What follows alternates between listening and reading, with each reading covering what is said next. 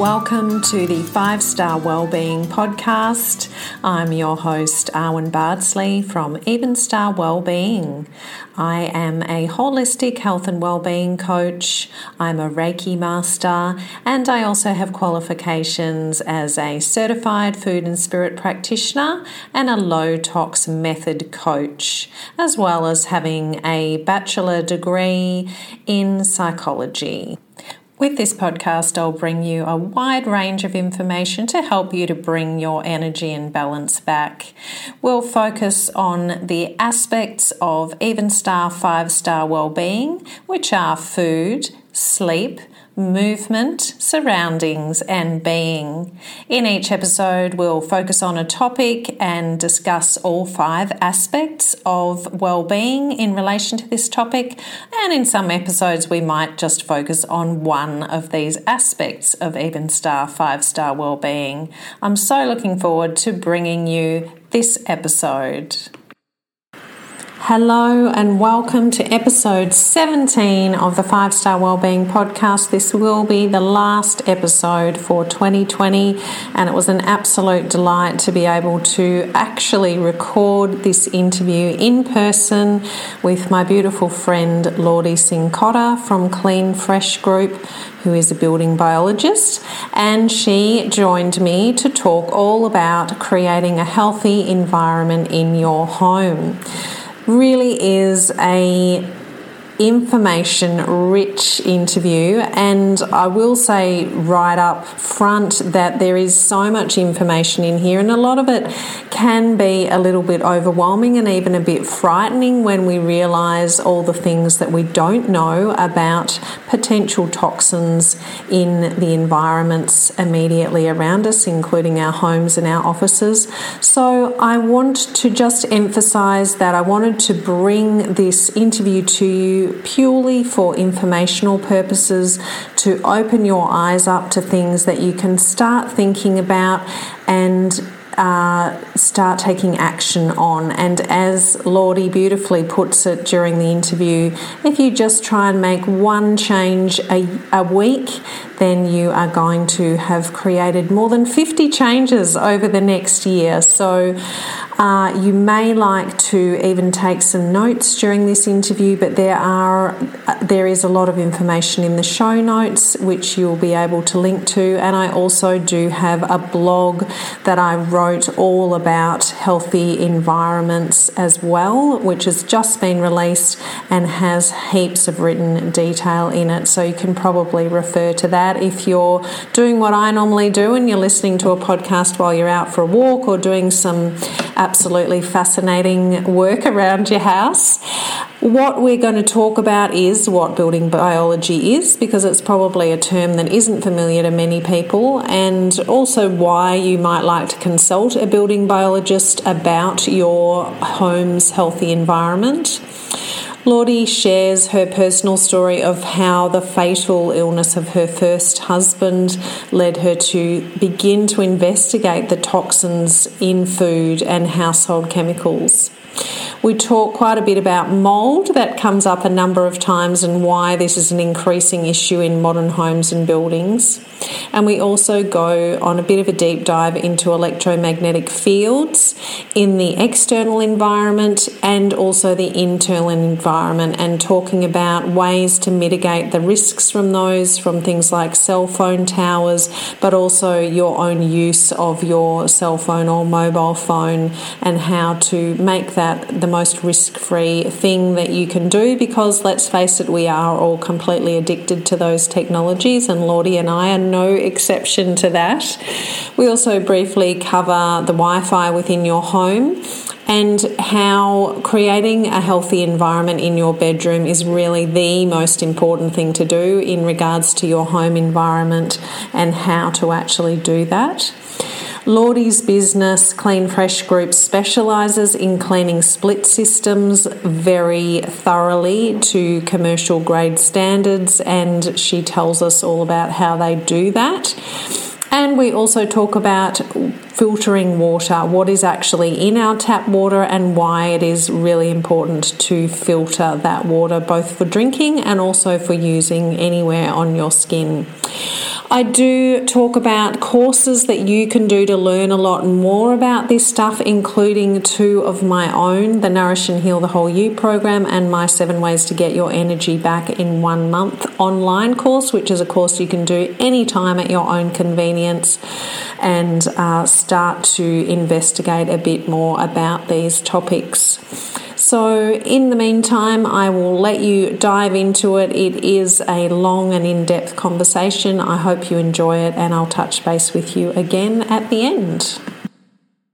Okay, so welcome to my last podcast episode for 2020, which is very exciting because I'm getting to do it in person with my beautiful friend, Lordy Cincotta, who is a building biologist, and this is a fabulous way to end the year because I haven't yet featured one of my 5 elements of Evenstar 5-star wellbeing, which is surroundings. And building biologists are really the experts in how to have a healthy and well environment around you, healthy surroundings. So really delighted to welcome Lordy, and she has a business called Clean Fresh Group and also is a podcast host herself, so hopefully she won't think that I'm too bad at the job. But your podcast is called Healthier Homes and Living, so we'll certainly put links in the notes so people can access that if you want to get more in-depth information about all the wonderful things that building biologists can help us with. But for the moment, let's start with you and tell us a bit about yourself, why you got into building biology. What is your why for building biology? Firstly, thank you for having me. It's wonderful to sit here with someone and podcast. It is, isn't it? So Zoom. Nice, I know. So yeah, Buddha Zoom, yeah. So I got into building biology through my own life experiences and pretty much illness, and I think I'll go into that a bit more, but building biology is where we look at your environment, your home or workspace, and look at what it is in that environment that could be contributing to illness. So we're kind of trained to look at the hazards in your environment. We'll come in and do that. So I've done a 2-year advanced diploma, which is the only one of its kind in Australia, through ACES with Nicole Bilsma, who really started the industry here on her own, through her own journey, and she's learned a lot along the way because of that. So she's a bit of a legend. She certainly is. Yeah. So, and her story started because, for people who don't know, she had 10 miscarriages in her home and realised that it was magnetic fields from a switchboard and poor air quality because she was living on a main road and there was a lot of diesel particulates with trucks running. So once she moved from her front room to her back room, she became pregnant. And it was really quickly as well, wasn't it? Very quickly. Memory, yeah. So it was really then that she started, because she was a naturopath. So she actually started then to understand that the environment's playing a role here. So she would work with her clients then to look at their environment. And that's really how it started. Yeah. Building biology started back in the late 60s, early 70s in Germany. Okay. I didn't know that. Yeah, it came about because after the Second World War, they had a huge population boom and they needed housing. So they started whipping up apartment blocks, concrete apartment blocks, very similar to what we're building at the moment with the tilt concrete slabs here that you see going up. Yeah. And what they found was people were getting really sick and moving out of them. They couldn't live in them. And it was then Anton, I think his name's Schneider, his surname, who started to look at why these people were getting sick. And they found that it was the environment. What illnesses were they having, and what specifically was it in the environment in that case? Poor indoor air quality. So there was a lot of moisture because they were concrete slabs, there were little windows, hardly any ventilation, so the air quality was poor. They were in a high rise, so they were raised off the ground, so the further away from the ground, the further from the natural environment. And, the electromagnetic fields that we naturally need to survive. Yep, from the earth. Yes. Yep. Yeah. So that was some of what they started to realise, but mainly it was the moisture and the lack of air quality, which was a really big issue. So was it mouldy? Was it moisture leading to mould? Yes. Yeah. Okay, which we'll get into. Yeah, and I think just a disconnect from the environment. The earth. Yeah. Isn't that so amazing? And we haven't obviously learnt from that lesson in terms of what we're building. We're starting to, yeah. But there's so much construction of high-rise still, isn't there? There is, and I think what we see is that there's a really big. It's starting to become a bit of a wedge because you've got a lot of money at stake. So, it's not just in the pharmaceutical industry or, in the chemical industry. It's also in the building industry. There's a hell of a lot of money. And they just haven't realised yet, I don't think. I don't believe there's enough of an understanding or a care factor yet. Yeah. But people are realising that this is making me sick, and so there's going to have to be a shift at some point. Yeah, there'll be enough groundswell that there will, no pun intended, groundswell, getting back to Mother Earth. So did you want to talk about your own experience with, why personally it was of interest to you? Sure.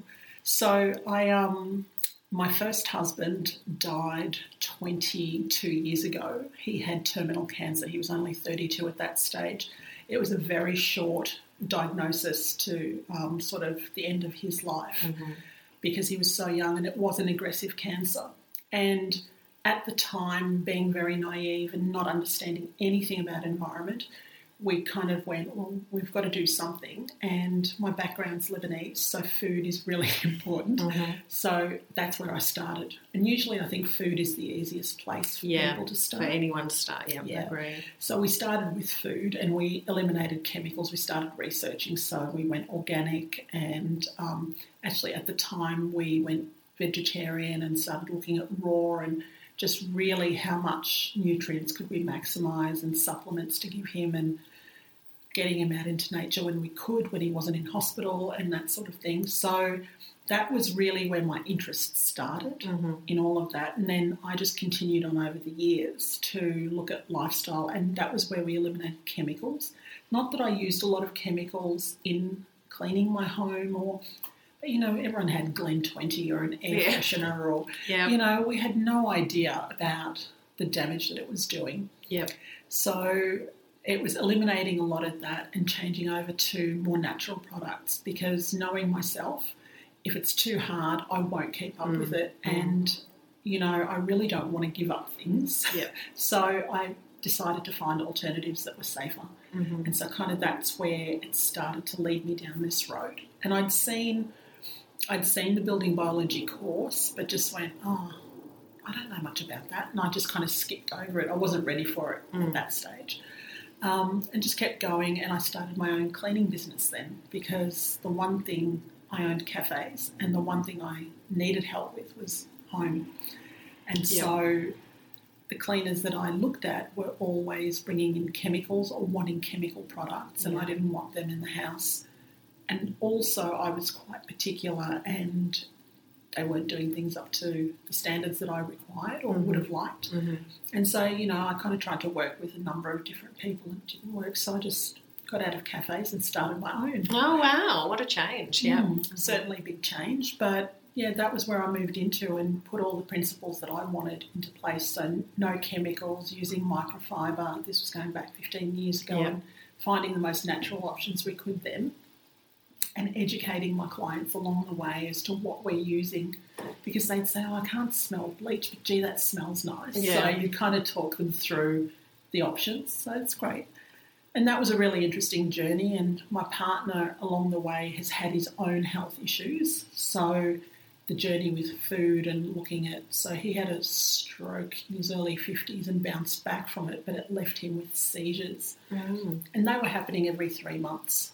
And we kind of thought, this is just not right. It's not going to help him physically, and it's just so disruptive to our business as well as everything else in life. So we just started looking again. We got really strict with food and went completely organic at that stage. And looked at supplements and supporting his body and his system, and worked with naturopaths and allied health professionals to just make sure that he was in the best shape he could be. And there was something that we just couldn't, we were missing something. So he went from having seizures every 3 months, we got it stretched out to 9 months. So he improved a lot, but there was still something in there that we were missing. And we worked out that it was wines.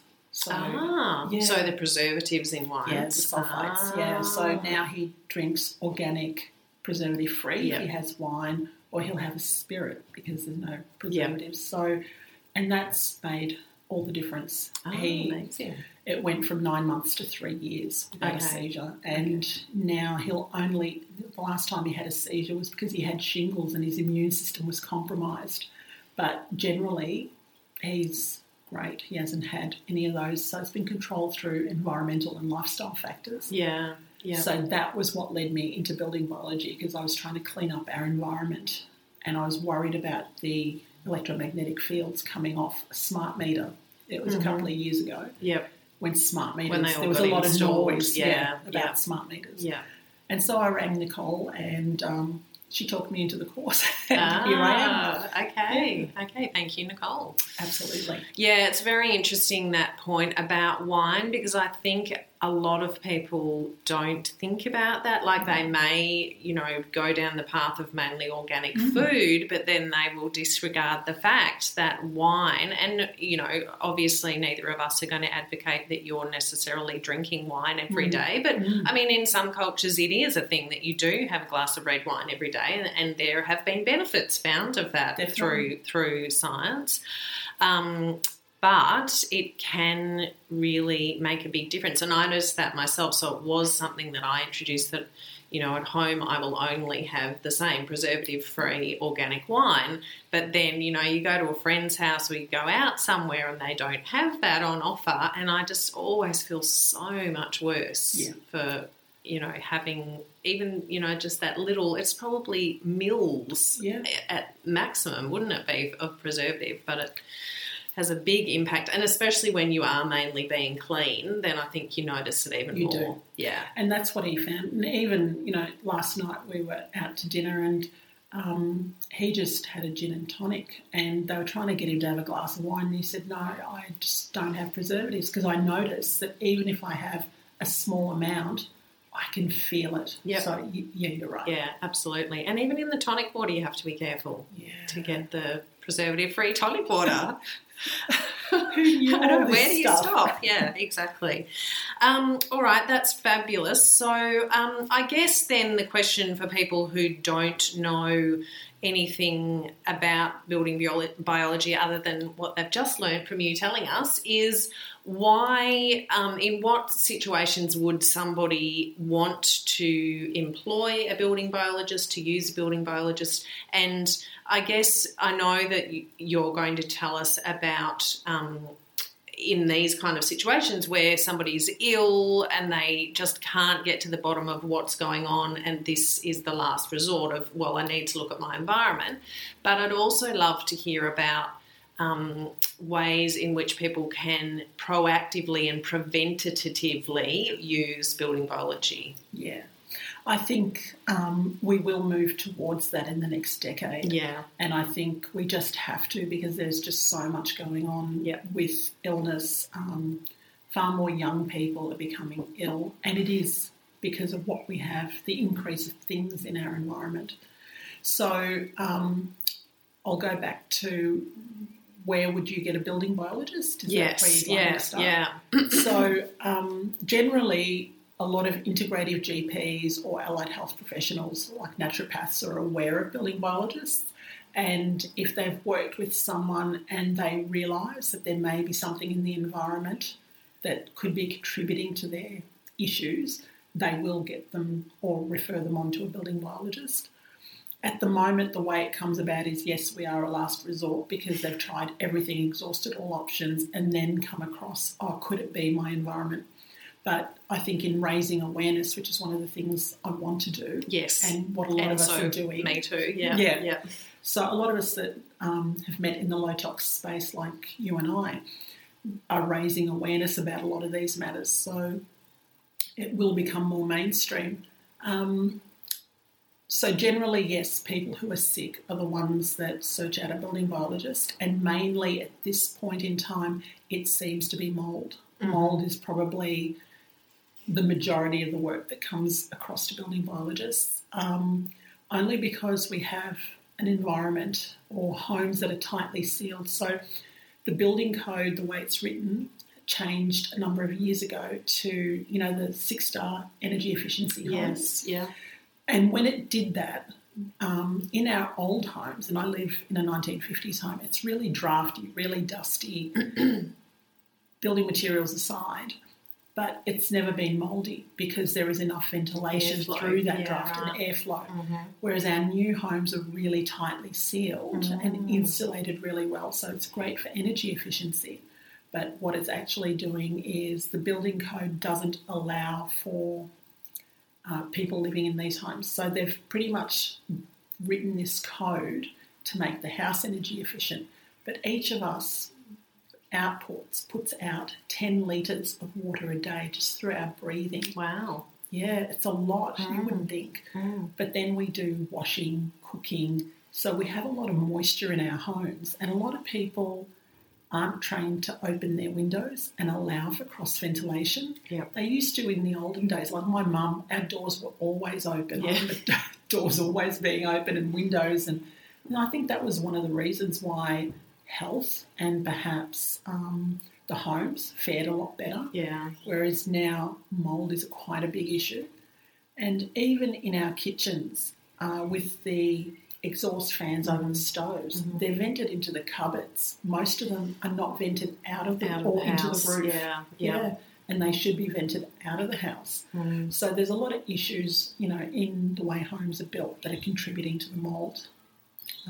So is there a way so a builder's able to get around that if you used a building biologist in a construction to have an energy efficient but well ventilated home? Absolutely. It is possible. Yeah, absolutely. Okay. And it would be simple things like exhausting your bathroom fans and your kitchen fans outside of the ceiling. Yep. It would be looking at the positioning and the size of windows and allowing for airflow within the house. So you can still have an energy efficient home, but then it also, if it's built correctly and with proper building materials, so building materials that are what we call hygroscopic, which I'll use a really good example, and I've always loved this example when I learned building biology. In the Alps, in the Swiss and the Italian Alps, they've got the chalets up in the snow. Yeah. So those chalets are hundreds and hundreds of years old, and they're made of wood. But wood is hygroscopic. It's a natural material. So when it's cold, it actually takes into account the material itself knows how to hold onto or expel moisture in the heat and the cold. So the materials that we use in our homes, if they're natural products, will breathe and take in the moisture during the cold weather and hang on to it and not allow for mould. And then when it warms up, expend it. Right. So, it's really interesting, but it's about understanding the building materials. So that's where if you work with someone who's specialised, building biologist who's specialised in this, to work with your architect and your builder, they'll look at the materials that are being used and give you the natural options. Yeah. Even things like the glues that they're using, the type of wood, the MDF and, the cheaper pressed wood products. Yep. They'll suggest better products that won't off-gas in your environment. So a building biologist can be really helpful during a building process. And that's true with your furniture as well, everyone. Yes. You're much better off using natural products, metal or hardwood, not the pressed not the manufactured stuff. Wood products. Yeah, so, and they're sort of something that down the track, you would look at your furniture and what it was made of and fire retardants on material is another thing that is a huge contributor, we know, in the indoor environment. So this is all part of I've kind of moved into air quality now. Yeah, but which is your favourite topic. Yeah. So going back to the original question, yes, mould is probably one of the biggest things that we're called in for.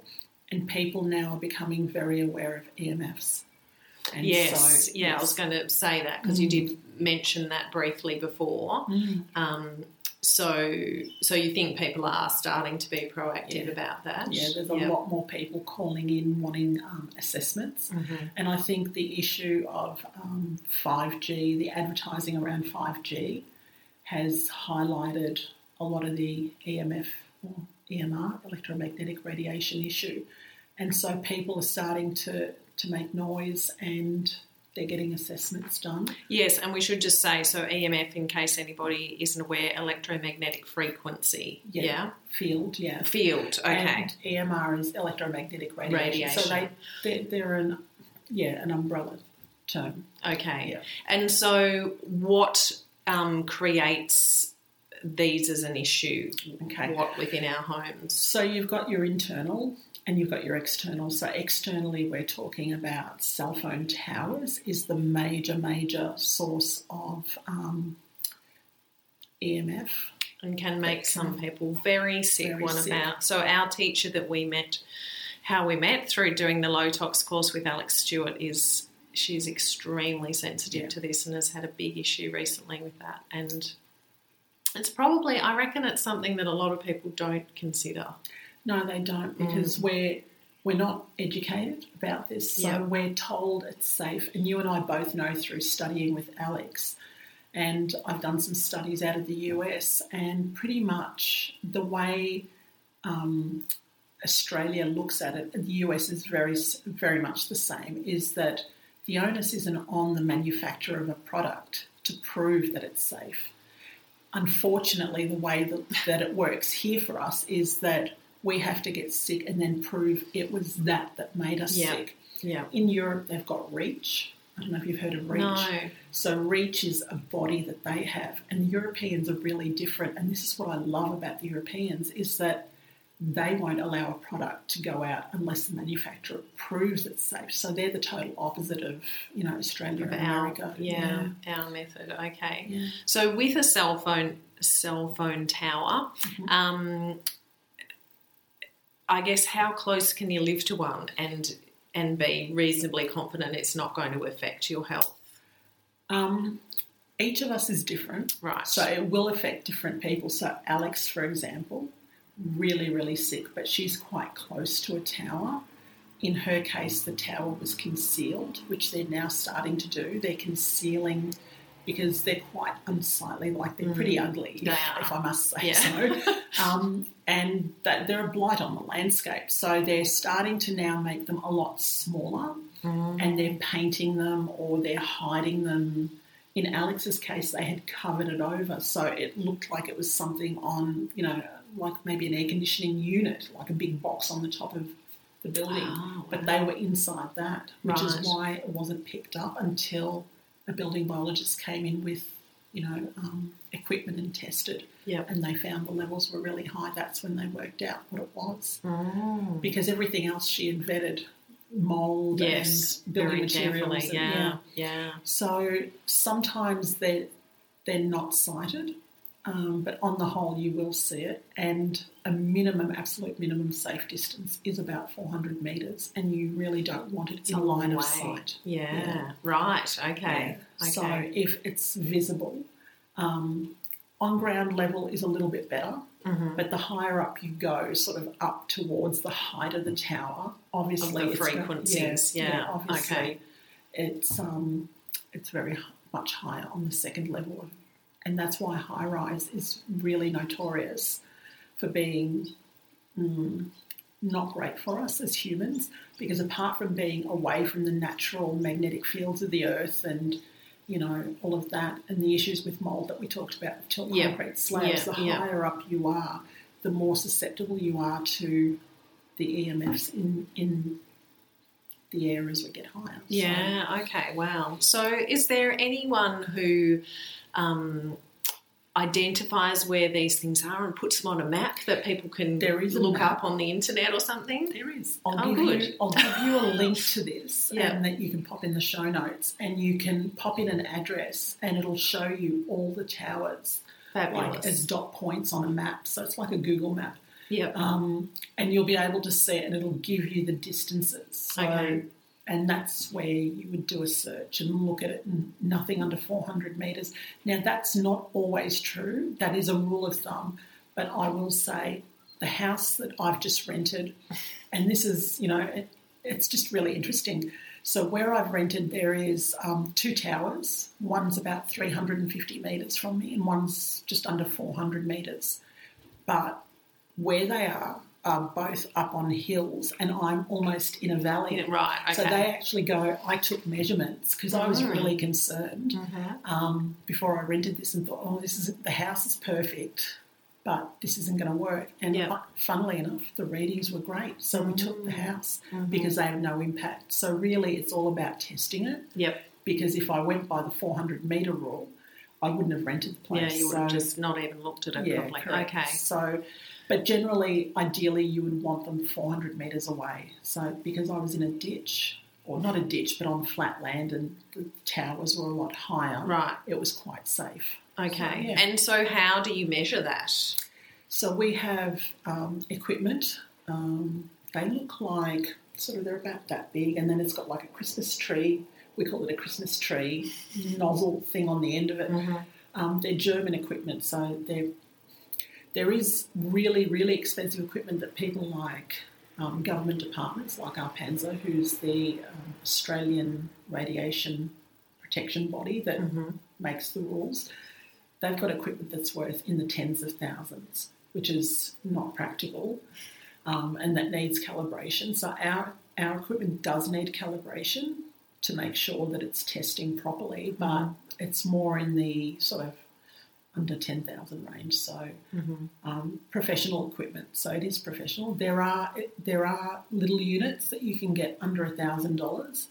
Not as ideal, but they could be used as screening tools to just give you an indication if it may be a problem. Okay. Yeah. There's a really good little meter. I'm trying to think, mitometer. Yep. That's under 300. I think it's under 200 actually. It's not calibrated to building biology standards, but it will light up. It's pretty simple to use, easy to pop in your handbag, and take it around with you and kind of just to work out, am I being impacted? If you're checking out new properties or something. And if you find a high reading, you could then say, okay, I really want to buy this property or rent it, but I might get a building biologist in to do a better screening for me. Yeah. Okay. Sort of a pre-purchase or pre-lease assessment. Yeah. Okay. So that's a proactive way that we can use building biology. Absolutely. Yeah. Okay. Yeah. So we've kind of taken a bit of a detour, haven't we? What else? Sorry. So I went off on external. That was me. But internal is where it's really important. The external does matter. Yes. But really, in the society that we're living in today, it's our internal habits. And if we can minimise our internal habits, then we've got a much better chance because you're sitting bathed in it in your home, whereas this tower is 400 or 800 metres away. It'll impact, but it's not as close to you. So we look at what we call long-term or latency periods. So if you're passing by a cell tower, for example, that's only transient. It's not going to affect you because you're passing, or you're somewhere that has Wi-Fi in a cafe. You're there for an hour. It's not really affecting you. But in your home, you're being bombarded 24/7 with these frequencies. And so what we find is our phones, so our mobile phones, our Wi-Fi, so our routers, mobile phone routers. I'm just trying to think. A lot of the kids, what do you call them? The Wiis and the Xboxes. The gaming machines, consoles. Yes, the consoles. That's the word. Thank you. I haven't had to talk about them for a while. No. My boys are older. Whereas I do, yeah. So the consoles are another area. Apple TV gives off really high readings. So these are all things that are an issue in your home and you're with them 24/7. So most people's simple ways to reduce, do you want me to jump into how reduce your exposure please. on those? Yeah, absolutely. So really simple. When your cell phone is with you, don't carry it on your body. Yep. So the closer it is to you, the higher the concentration that your body is being bombarded with. Yep. And so there's, we were taught the inverse square law. So if you double the distance away from the source, which is your phone, so even if, especially when we're using it to our head, if you double the distance to this sort of distance, you've reduced your exposure by 75%. Yep. So if you keep it away from you, so with your phone, keep it off your body, so don't wear it in your pocket. Yep. Use earphones. Yep. And preferably air tube without magnets in them. I'll give you a link to that. There's a really good one that we sourced out of the US. Oh, that's good, because I have had a pair of those and they just really were not very good at all. No, they're not. Yeah, No. okay. These are good. You'll like these. Okay. So you're moving the signal away from your brain, which is really important. It's the major organs, your brain, your heart, are really important to keep it away from, keep them away from you. And those little ear pod things are a disaster, they correct? Are a disaster waiting to happen. Yeah. Are you listening, kids? Sorry to burst everyone's bubble. Yeah. My son will not listen. He's 25. He won't listen. And I just keep thinking, oh my God, you've got to get rid of those things. Yeah. But, yeah. Because it's right next to your brain, so that frequency is literally in your ears and going and across it's very your brain. close to the brain. Yeah. And the thing with using your phone is that even within Apple, many people may have heard this, it's somewhere buried in their terms and agreements and whatnot in the phone. They actually say to hold it a couple of inches away from your head. I do remember. But nobody knows that. Yeah. It's that we've talked about it. Yeah. But it is dangerous, and they don't know, because the latency periods for brain tumours are 15 to 20 years. Now, we've only had mobile phones for about that time. Yeah, yeah. So really, I think in the next decade is where we're going to see a real explosion so devastatingly of, a lot of cancers and a lot more illnesses, because we're not realising that these are harmful to our health. Yep. But having said that, I love technology and I carry it everywhere. It's just about, we can have all of this. It's just about being safe, using it safely. Yep. So keep it away from you. Use speakerphone. Yes. That makes it safe. It's not near your brain. You've got it out. And are there any, because I know you can get little stickers and things that are supposed to protect from the EMFs. Is there anything that as a building biologist you would recommend? We don't recommend them. We haven't tested them. Okay, yeah. So we can't authorise them and say, yes, they do, because we haven't tested. Yep. But realistically, if the sticker was eliminating the danger or eliminating the signal, you wouldn't be able to use the phone. So it's kind of a bit like, well, if I can still use my phone, then how much is it mitigating? Yeah, sure. So that would be the logical. one thing I will say about that. Mm-hmm. And even when you purchase, there are a lot on the market, like little covers or cases to put your phone in. Mm-hmm. If that phone still rings in there, that means there's a signal. Yep. And it's receiving a signal. So in order to make it safe, it should not receive a signal. Yeah, okay. Yeah. So if you want to carry it on your body or in your bag against your body, if it's in a case where it's actually shielded, that, it won't affect you, it won't ring, but if it's on your body and you're just going for a walk, you've got it with you. If you need to use it, you can, but at least if it's in your back pocket as a male, right near your, reproductive organs, and women as well, which is where we put these phones. So, there's a whole host of issues that will start coming up in years to come about the way we use things. So ideally you would, I know there are people out there who actually, literally put it on aeroplane mode unless they're actually using it at the time, it's always on aeroplane mode. And that's what I was going to say. Yeah. So the things that we can do to have it, if you really don't want to switch it into aeroplane mode, use your speaker, use some, air tube earpieces. Yeah. Pop it on a bench, talk at a distance, but aeroplane mode is definitely the way to go. Mm-hmm. But you've got to really ensure also when it is in aeroplane mode, I might send you a picture of it. That might be good to put in your show notes. Yep. If you've still got Wi-Fi and Bluetooth switched on in your settings, it's still going to be on even if it's in aeroplane mode. You want to ensure that they are always off. Right, okay. So even the Bluetooth has got to be... Right, okay, I didn't know that. Bluetooth is probably... how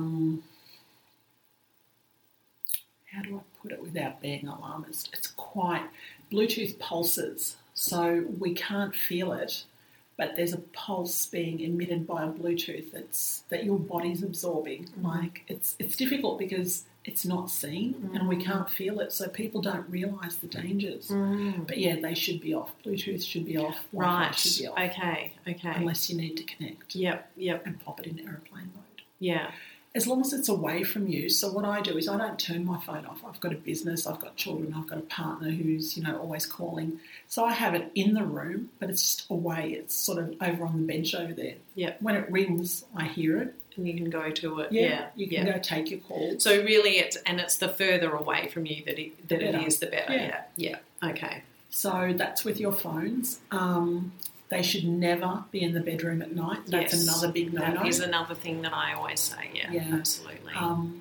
Because most people, and I was one of them until I learnt this, I would use it as my alarm. Yeah. But it was never in aeroplane mode, so you don't realise that. But you can have it in aeroplane mode on your bedside table, still use it as an alarm, but provided it's not charging, because then it will give off different fields, because then you're talking electric and magnetic fields. Right, okay. Which is a whole different thing. So what I now do is I charge my phone during the day as opposed to night. Overnight, right. Okay. So it's just little habit changes. Yep. It's not hard, it's just changing habits slowly that we can make these things safer for us. So I actually have my iPad. I don't bring the phone in, but I have an iPad that's just solely always on aeroplane mode, and that's my alarm. It just sits there. Mm-hmm. Yeah, it's safe. So when I need to charge it, I just whack it on charge during the day when I'm not sleeping, and I'm nowhere near it. So it becomes safe. Or just buy an alarm clock, people, a little one with a battery in it. Yes, not digital, because they are also an issue. Yeah. Just a little alarm clock. If we move then on to just other general electrical appliances, what is the issue with that and what's the safest way to use them? So alarm clocks are the next one that we find, because you've got them right near your head. Yeah. And the easy swap for that is just a battery clock, like you just said. And they're only about $20 Yeah. Pretty cheap. I got one in an op shop, actually. It was probably $2. Yeah. Brilliant, whatever works. So in your bedroom, really, what we want and what we teach as building biologists is, one of the issues is, you will know with your health background, sleep is really important. Yes. So we want 8 hours or thereabouts. If you don't need 8 hours, that's fine. But can you? Yeah, exactly. But that sleep period is where your body needs to restore and regenerate. Yep. And if we're being bombarded with all of these frequencies, this is the issue that we're finding. So you would want to create a sleep sanctuary. So your room is for sleep and sleep alone. So no digital devices in there is what we suggest. And so just your wind-up clock, no mobile phone, just really simple. So that's really, really vitally important. I think sleep is the critical one.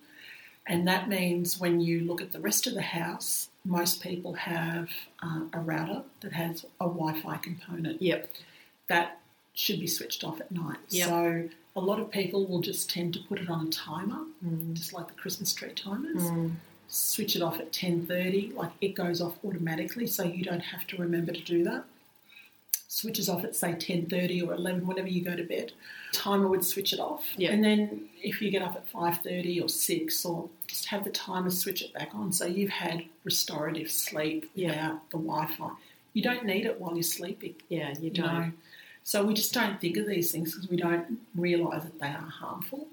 But that's probably really important. So that would be after the mobile phone, and the alarm clock would be the router. Wi-Fi. Yeah, the Wi-Fi. What about little lights next to your bed? They don't give off the same frequencies as mobile phones. Yep. But they've got electric and magnetic fields. Yep. So it means that there's electricity running through the walls and it's giving off magnetic fields as well. So if you read like I do, it's kind of, it needs to be a bit of a risk management sort of a scenario as well. Well, I've eliminated everything out of my bedroom that I possibly could. I know these are an issue. So I use it to read, and then I move it to the edge of my bedside table, so as far away from me as possible when I go to bed. So it's about saying, well, I still need to live my life and be practical, so I can't completely live in a tent out in the bush or anything. Yeah. So, yes, any electrical devices should be magnetic field will come out 1.5 metres. Okay. So it's a long way, isn't it is. So if you can...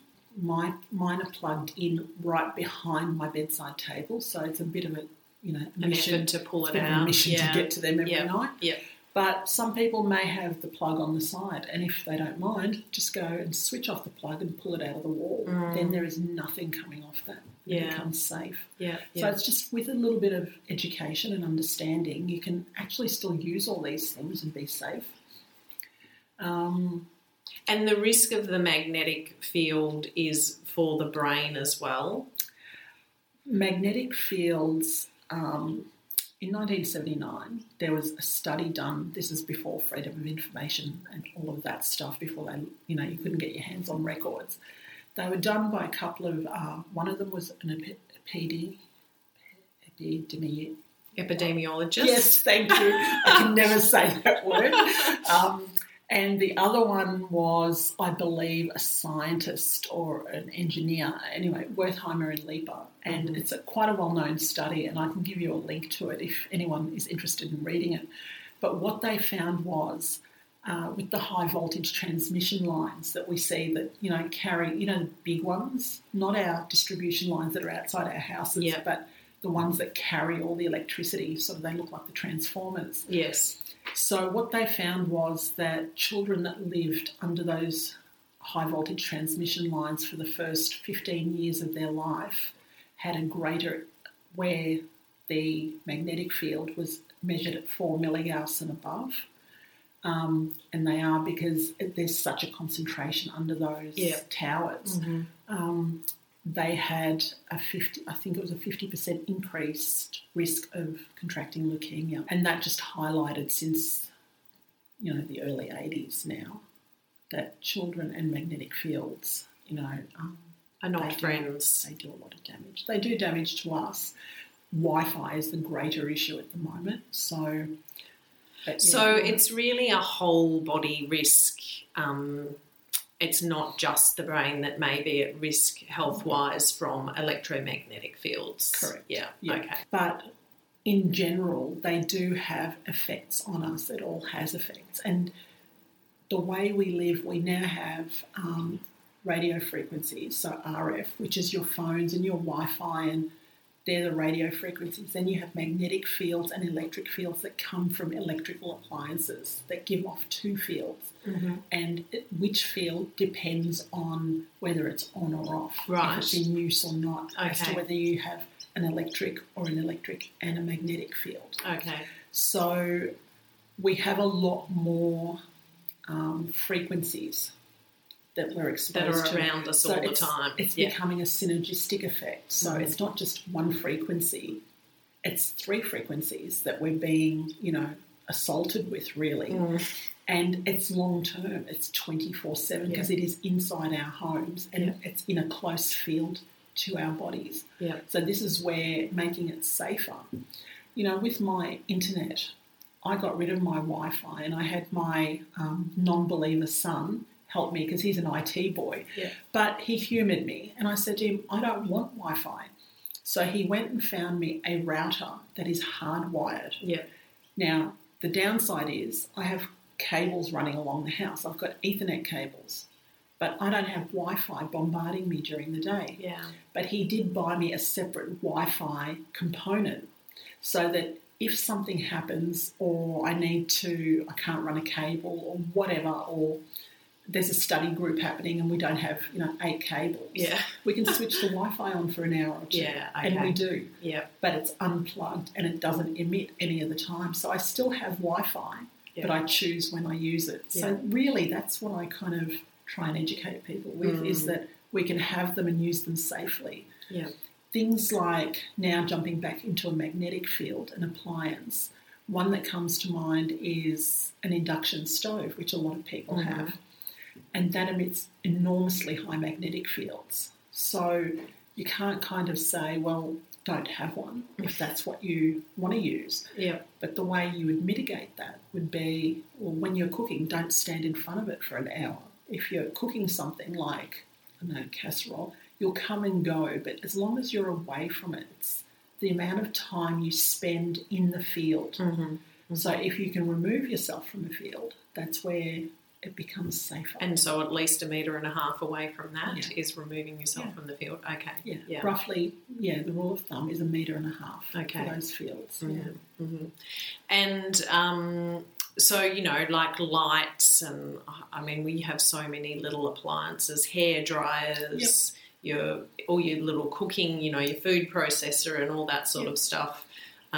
Is it simply a matter of obviously turning them off when you're not using them? Correct. But is it better to turn them off at the power point? Do you need to actually pull them out of the power point? It would be more ideal if you could. Right. Pull them out of the power point.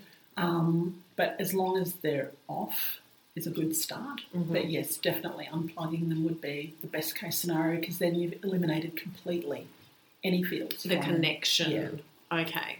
Right. Yep.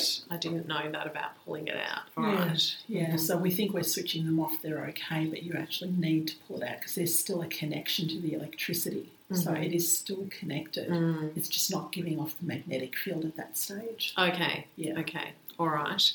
And then, so I guess if we can talk about some other common things in the house. So we have spoken about mould. I guess obviously opening your windows and doors is a great way to remediate that. Yeah. And anything else that we can do that's simple other than...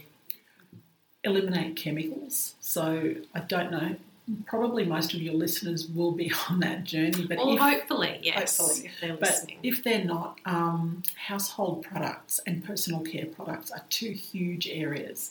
So the more we can reduce our exposure to man-made chemicals, the better. When I first eliminated air fresheners, I went to essential oils. Now, essential oils, while natural, can be really potent because they are still a chemical compound. Yeah, from just a plant. Because, yes, exactly. So just because they're natural, it doesn't mean they won't do harm. They will. You've got to be cautious with everything. Yeah. But we can find safer swaps. So if you're using a diffuser, for example, and you're in a sealed room, you're putting moisture into the air. So you want to have your windows open, even if it's sort of just that much. Yep. You just need a little bit of ventilation to dilute and bring your relative humidity down in the room. So you want to dilute the air and make it safe. Same when you're cooking, open your doors and windows or a door, a window, even if it's a little bit. It will help to dilute the air. You know, I often say to people, when you get up in the morning and you kind of flip your sheets over, air out your bed for a few minutes while you're in the bathroom. Give it 5 minutes, open a window, let some air flow through. And then you've diluted that air from the night before that you've been breathing. Because that in itself creates indoor air quality issues because of, carbon dioxide. What we emit. And what about then having plants indoors? Is that a recommendation, or do they have mould issues and things? They do have a number of issues, and I know Nicole, for one, recommends that you don't put them in the bedroom because of the carbon dioxide thing. People who have mould sensitivities could be, and generally are, affected by the soil. and you're putting water in there to water the plants. So you're putting moisture into the soil and into the air. So you want to be careful that you're not overloading your indoor air and raising your relative humidity levels, because that's what the moisture... So for mould to occur, we need two things. We need high relative humidity, over 60%, and you need a heavy dust load, which is the food. Yep, and for the mould, For the mould, So that's how you get mould. So if you can manage your relative humidity with a hygrometer, really cheap tool from Jaycar, about $25. Yes. Just always keep an eye on the relative humidity, and if it starts to creep up, depending on the weather outside, it'll tell you. Just pop a window open and you'll watch that percentage decrease. Yes. So they're really easy, simple fixes once you know how to manage your environment, that you can keep it fairly safe. And keep dusting is the other tip. Yeah, definitely. Because the more we reduce that dust load, because it's the dust that carries a lot of the allergens. Yeah. So people who have allergies generally won't have carpet because there's a lot that, the carpet holds. It's like a sink. Yeah. So it'll actually hold on to stuff. Yeah. So, dust load is really important.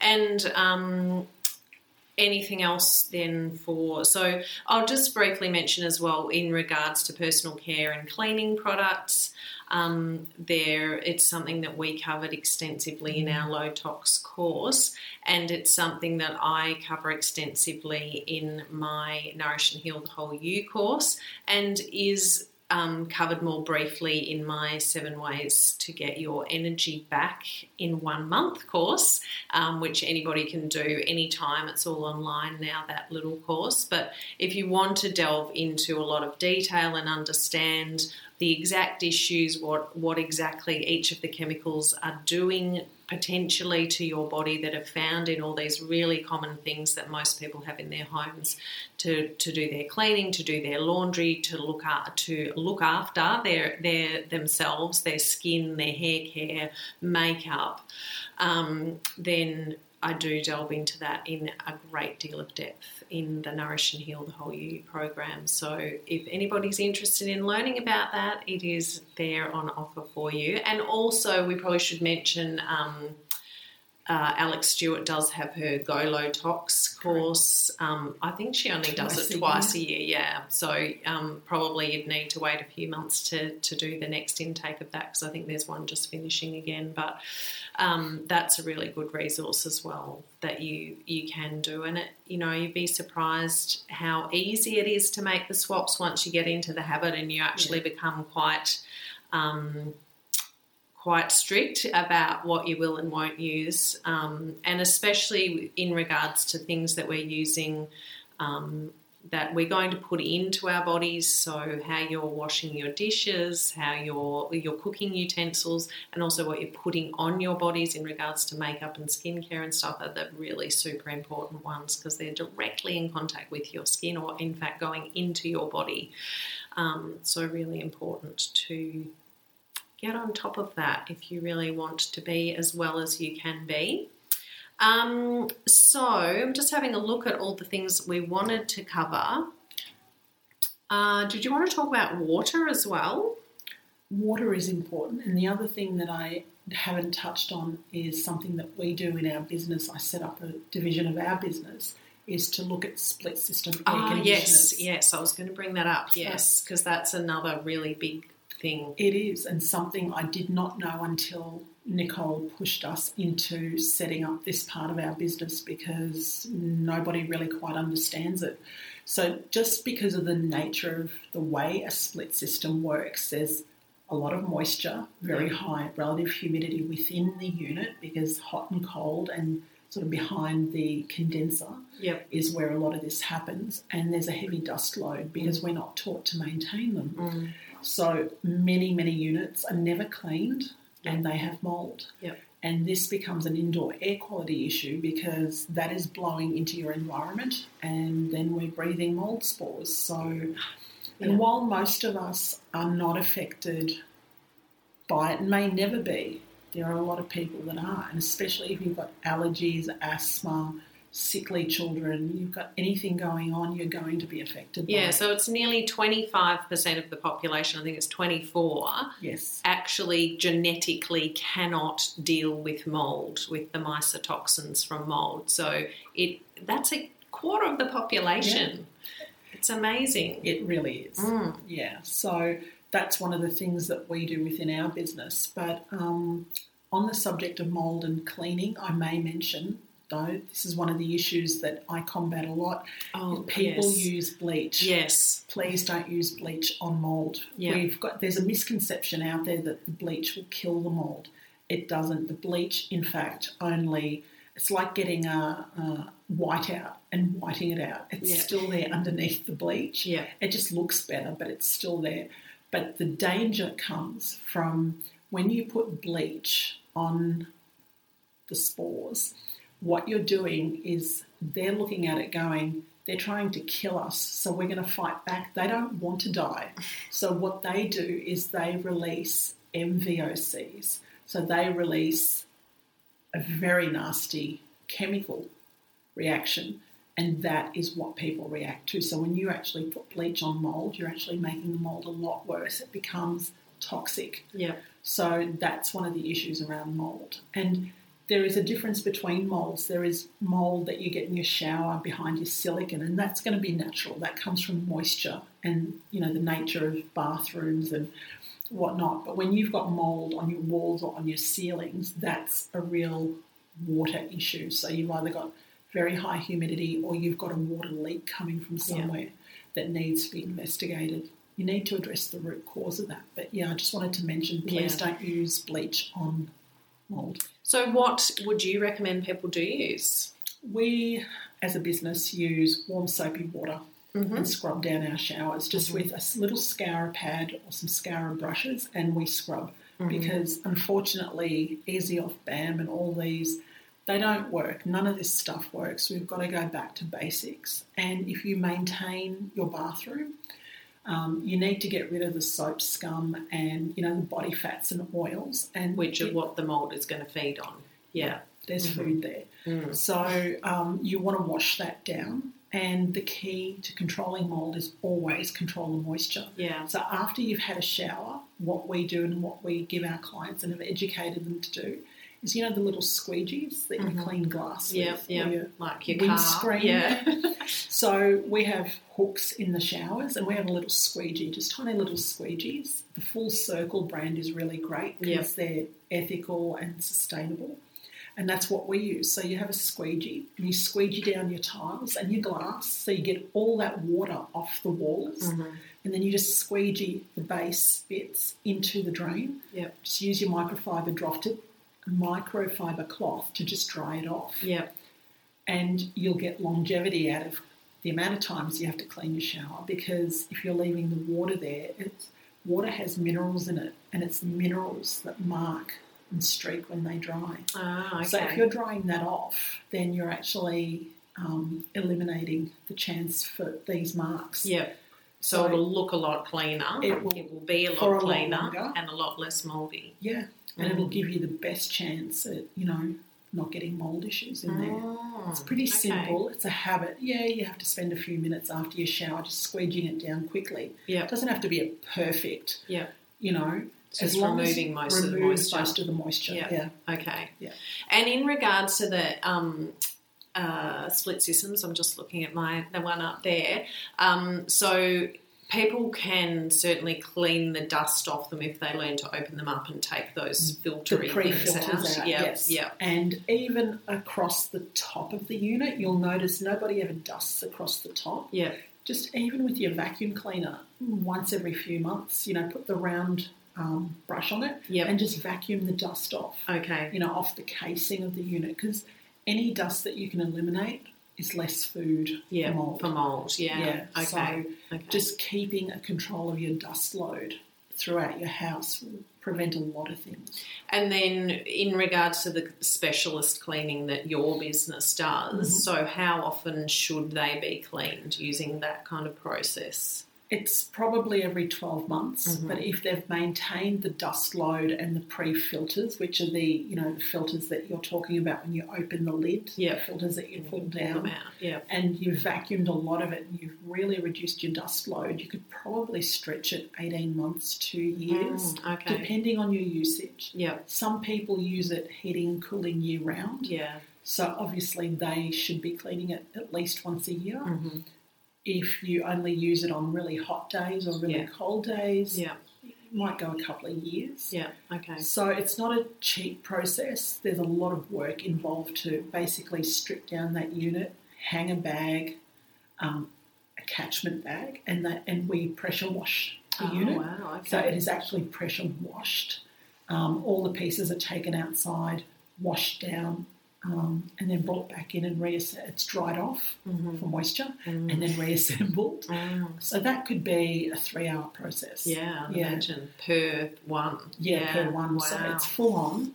It's not remediation, but it's kind of in between just a fluff clean and a remediation, more down the remediation end. So it'll definitely eliminate a lot of mould. So, Okay. What else? Is there anything Water. else we didn't cover? Oh, yes, water. Yes. From both of our studies, we both know that filtering your water is really important. And I think most people think they're drinking water, so they're doing really well. But what we don't know is there are a lot of chemicals added into the water to disinfect it at the treatment plant. And then along the way, we have, through the distribution system, not all the pipes are safe. We still have asbestos pipes, there'll be metal pipes, there'll be plastic pipes, and there is no map telling you what your water picks up on the way through the distribution system till it gets to your house. There could be lead, there's a lot of heavy metals, pesticides. So there's, apart from fluoride and chlorine, and so there's a hell of a lot of stuff in the water. So we always recommend to filter your water in some way. And, even a basic water bottle with a charcoal filter won't take out a lot, but it'll take out some. Eliminating any of the pesticides and chemicals and heavy metals is going to be better for you than not. So whatever you can afford, if it's only a $30 jug or a bottle with a charcoal stick in it, start with that. Start where you can, and then kind of work your way towards it. There are lots of benchtop units, like Zazen is one that comes to mind. I think Waters do. Waters Co. Do benchtop units. They do. The Southern Cross, that's the one I've got, which I love. And they're beautiful because they're ceramic. They look really nice. They're gorgeous. And your water tastes so much better. You can notice the difference, So anything you can, depending on your budget and where you're at, but start somewhere and slowly, once you get comfortable with your little bottle, then maybe start thinking about a benchtop unit if you don't want to start there. Save towards that. And then, but, definitely filtering your water. And you can get a whole house filtration system, which obviously is going to be expensive and not something you would do if you're renting. Correct. Like you and I both are, but it's something to think about if you own your own home, or certainly if you're building a new home or renovating. It's not just the water we drink, it's also we're showering. Correct, And the chlorine in the showers is quite dangerous. So what I've done is I have, the hosey things. So I'm lucky enough that I have that where I'm renting, and I've just bought one that has a filter in the sort of the head bit that you use on that hose. And all I did was untwist the hose that was there and twisted my filtered hose in, so now I shower in filtered water. And then when I leave, I'll just put their one back. So really I haven't tampered with the system. It's just in the shower itself, just that little nut thing that you unscrew. So, and that's an easy fix. And they're really cheap, aren't they? About $150 or $180. It's a very low price to pay for clean water going on your skin at least once a day. Definitely, So lots of little things that you can do. It's just it's very overwhelming when you first come across it. And what I always teach is don't look at the big picture. Let's just tackle one thing at a time. Yep. So where do you want to start? Let's just make a list. And I always say one swap a week, and over the course of a year, you've made 52 swaps. You will have no idea how much healthier you'll feel. Yeah. And you've done it with ease. One thing a week's manageable. It is, yeah. So that's a great tip. One swap a week. Yeah. And also, I just always like to say to people to not become stressed and overwhelmed by all this stuff, and worrying about, oh my goodness, all these things that potentially I'm doing to my kids or whatever because I don't filter the water, and the stress that you're going to feel as a result of that kind of worry is worse than whatever it is that's in your environment that now you know, and now you can change it. So just relax and go with the one change, one swap a week, and you will get there to a beautiful, healthy environment and surroundings. Anything else we haven't covered other than your podcast? I'd love you to just quickly tell people what that's about and where they can find it. Sure. So Tammy, Simone and I all met while we were studying and realised that there needs to be some form of education out there, that a lot of people are unaware of the dangers of a lot of things or the issues. So we decided to set up a podcast just before COVID, and then had to work out how to, like everybody, do it all pivot. on Zoom. Yeah. So we've had some really interesting people. So we look at it as sharing the knowledge, our combined knowledge and wisdom. So we hope there's wisdom in there, but sharing it with everybody. And we're interviewing people we know or people we love and admire, and relating it back into how it contributes to the way we live and how we live. And, while as building biologists we all talk about the environment, there's also an internal environment, which you talk about. Yeah.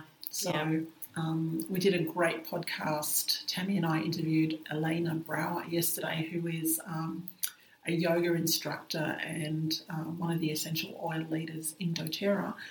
But Elena has had a fascinating journey, and, just talking to her about really the way she lives, even just during that interview, she was so calm that we left the interview really calm. And that's really important, as you just said. And that's the energy that you're putting out into your environment, that she's obviously put out, you've absorbed, and you go on and put that out, and it all has a knock-on effect. Yeah, so she was really interesting, and we learned from our guests. And it's called, again? Healthier Homes and Living. Healthier Homes and Living, and your podcast is on all the platforms as well, isn't it? iTunes and all of the majors, Spotify, all of that. Yeah, okay.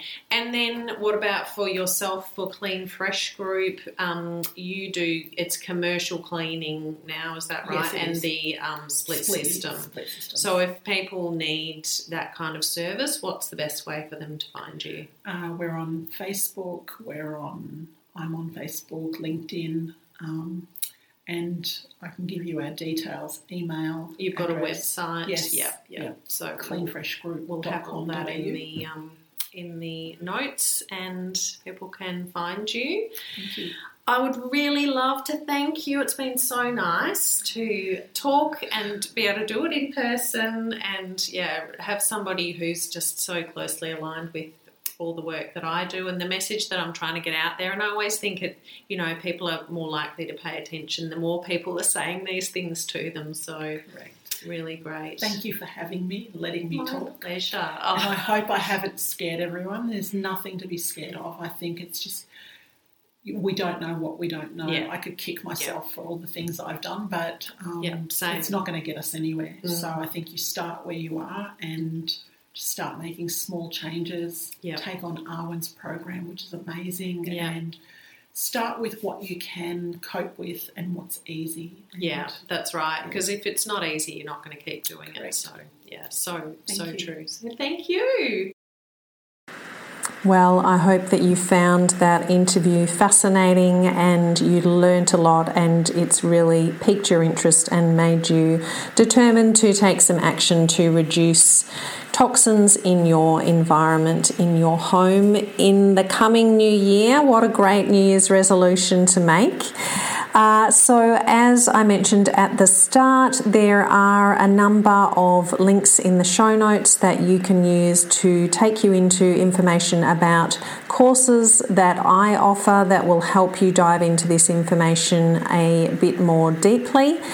I also have a link in there to my blog called Healthy Environment, and that has a lot more detail in it and in written form if that's how you like to get your information.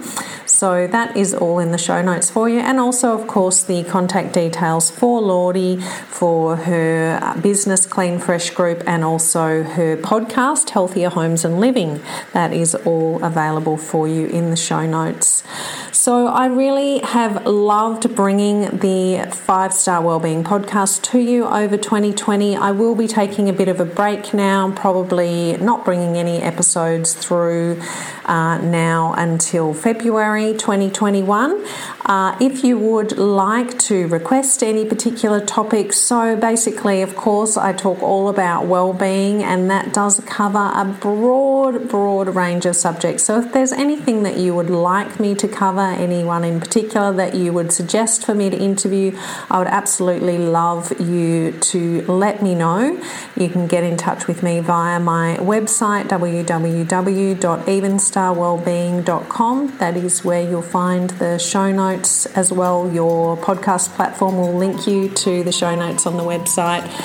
And in the meantime, I would wish you and your loved ones an absolutely beautiful, peaceful, joyful and restorative festive season, and I look forward to being back with you in what I hope is a much better year of 2021. Thank you so much.